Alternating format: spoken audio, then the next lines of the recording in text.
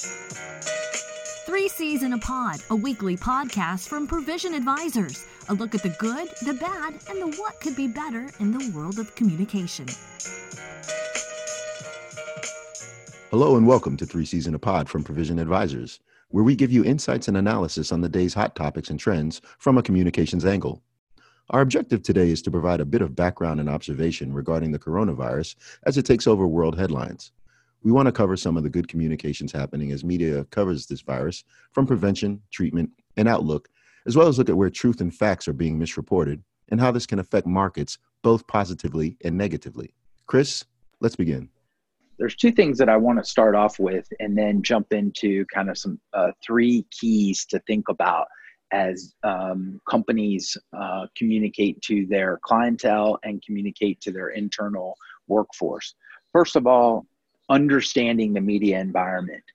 Really, for the first 2 or 3 weeks of this crisis, we saw a ambivalent and busy media environment here in the United States that didn't really pick up and pay a lot of attention to what was going on with the coronavirus. As John likes to talk about what the stories were in the evening news or what led the Today Show, a good barometer for what's on the mainstream media's mind, coronavirus would have been the third, fourth, or fifth story.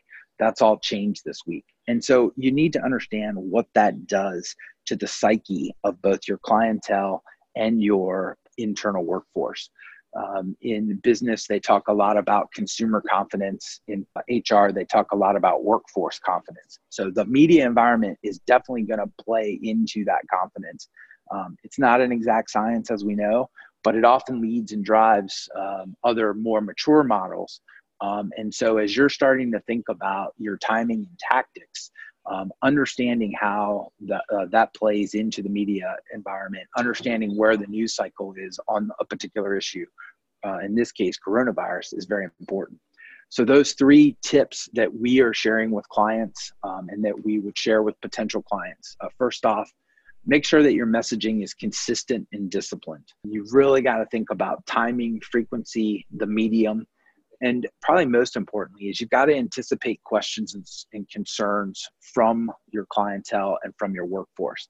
Nothing is more disruptive to your messaging than to not anticipate or to not be ready for the questions that will come from the communication that you deliver.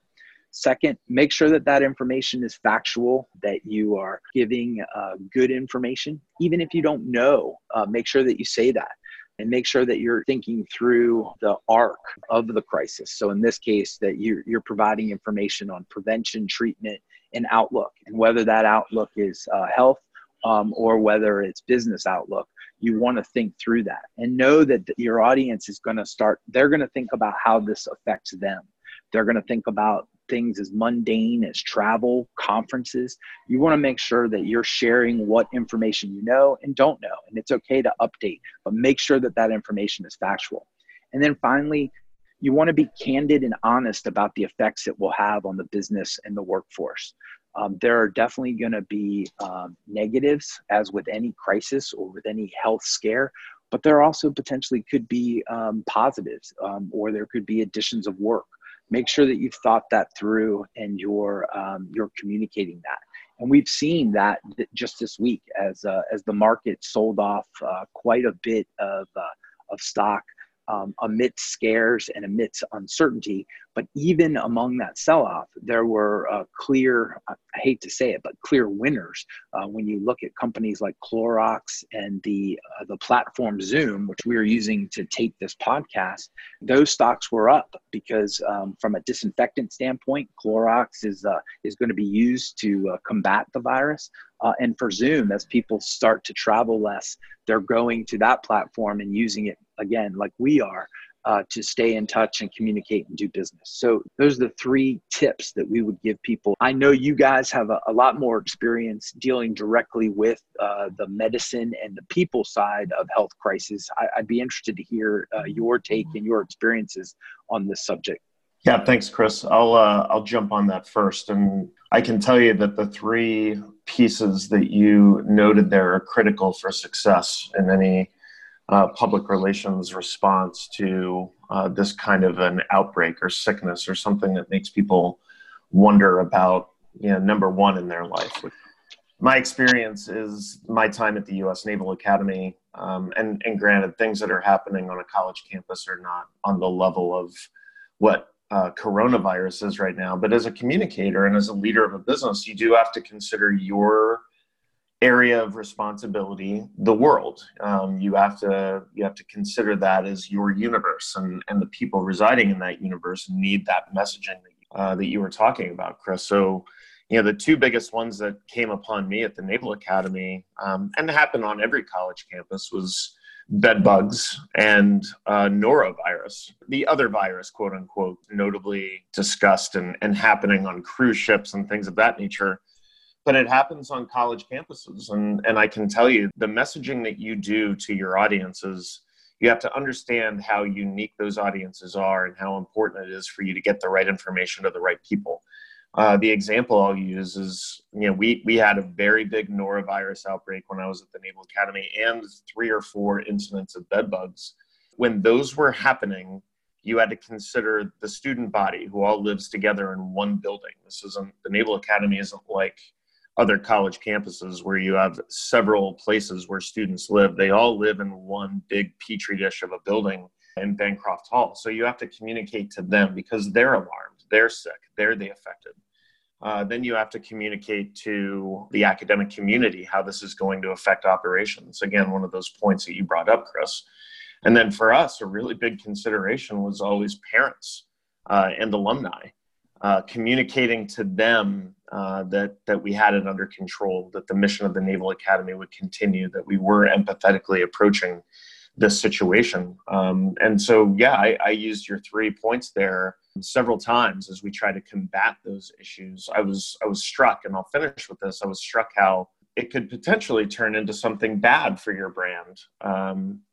As it's turning bad for a lot of brands right now with coronavirus. But last year, the University of Maryland lost a student to norovirus, and they were flambé. They had a very difficult public relations time of it, including getting called out by Governor Hogan for possibly not making the right response, for a delay in information to the community. And the University of Maryland was eventually exonerated of any wrongdoing. They handled this norovirus death by the book, by the letter, and they did it well. The problem was they really didn't communicate very well at the beginning, and thus they had to kind of play from behind and reshape and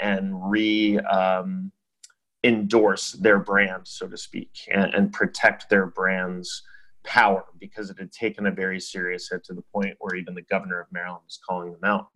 So communicating at times of health crises like this right now is truly critical. And those 3 points, that's the road to success for a lot of people. And I will say one of the things that's interesting to watch from a communication standpoint, and something that I think a lot of people are definitely paying attention to now, is watching the arc of how this story, begins, how it starts showing up in the news, and at what point people start to pay attention, and just watching that momentum build. It's no secret, both of you know, and John, just a little inside information here. I replaced you at the Navy's Bureau of Medicine and Surgery, and I hit that command at a time when I had to face the tsunami that occurred in Asia back in 2000. That was 2004. Let me step back a little bit, because at my previous command, I was faced with the SARS virus in responding to it, the severe acute respiratory syndrome. That was back in 2002 when I was out in San Diego. And we had 2 trainees that showed up to SEAL training that were coming from Asia, coming from Thailand specifically. And we as a command, it was all of a sudden, at no point had any communication come down as to how we were to handle this. So once these trainees showed up at our doorstep, we had the commanding officer looking to say, hey, how do we handle this? What's the right way? These gentlemen showed up here. Can we put them into the training cycle? Are we exposing ourselves to a potentially deadly virus here? So we had to, speed up our understanding of what the SARS virus was about, and how to get them treated, to understand, if look, do they have it? Could they be a carrier? How long is the incubation period? And then let me go back to the tsunami response back in 2004. And look, with humanitarian aid and disaster relief efforts, it was incumbent upon the United States government with DOD to send a preventive medicine unit. There was a PrevMed unit out of Hawaii that I accompanied over to Indonesia. We stopped in Utapao, Thailand, and these were doctors, these were nurses, these were corpsmen going over to get water samples, look at the environment, and actually attest to whether or not this was a safe environment to make sure our troops, when they went over there to provide aid, were going to be able to deal with whatever was potentially in the air, whatever exposure that would come from, quite frankly, dead bodies that had been sitting out for days and weeks at that point. So there is a lot of background that people do not see. And that doesn't mean that necessarily our government officials are always at the forefront in terms of a response. There's a bit of catch up that they have to do as well in terms of trying to get their arms around how are we going to respond to this virus? What is the testing that we need to do so we don't expose our men and women to a potentially deadly virus.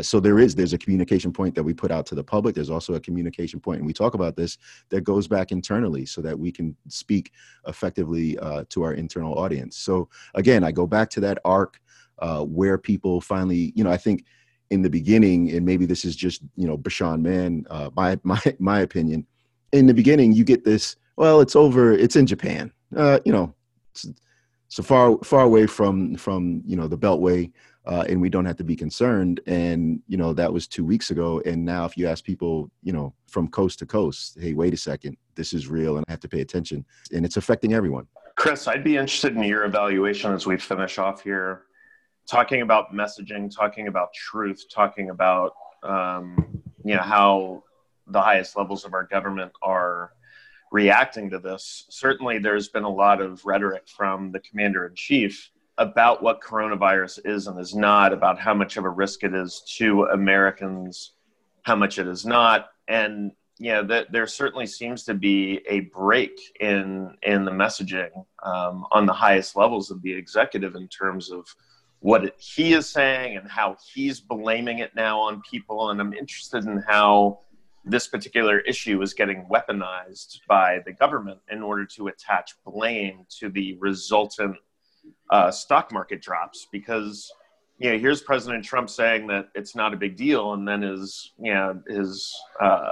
Center for Disease Control guy steps up and basically says, yeah, this is a huge concern. Just a lot of inconsistency in messaging. I just want to make sure I'm not the only one seeing it. I think we are certainly seeing it from where we are, and I think unfortunately it is a great example for businesses to watch and learn from. If you go through the 3 points that I talked about, consistent, disciplined messaging, factual information, and candid and honest about effects, I think you'll see that the government doesn't have it right currently. And you can see not only what that is doing to government efforts to get after the problem, but as you alluded to and as we talked about, you can see what it's doing to consumer and workforce confidence.